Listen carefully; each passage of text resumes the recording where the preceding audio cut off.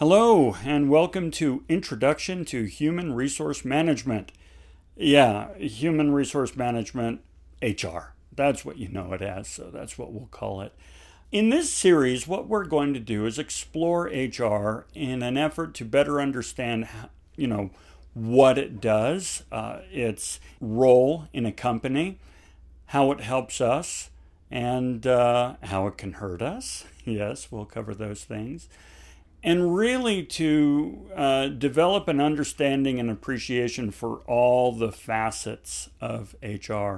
Of course, you know about HR. They're the ones that hired you, they trained you, they pay you, they provide benefits.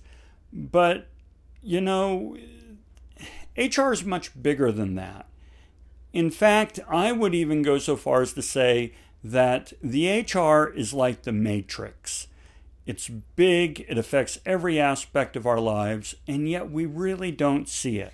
Like Morpheus said, the Matrix is everywhere. It's all around us, even now in this very room.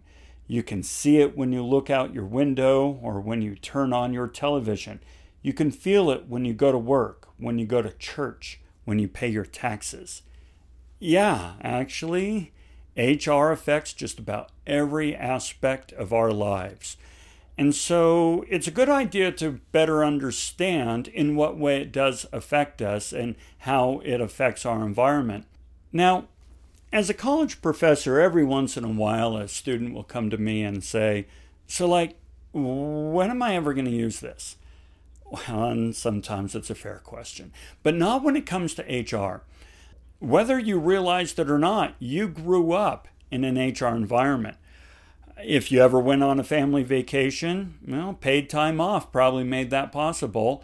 If your grandparents are retired, that's HR. Have you ever had to work a holiday and get paid time and a half? That's HR. Do you get tuition assistance or, do you pay into Social Security? Trust me, you pay into Social Security. What about how the manager manages your team? And how well you feel that you fit into the culture there at work. All these things and many, many more are really the purview of HR.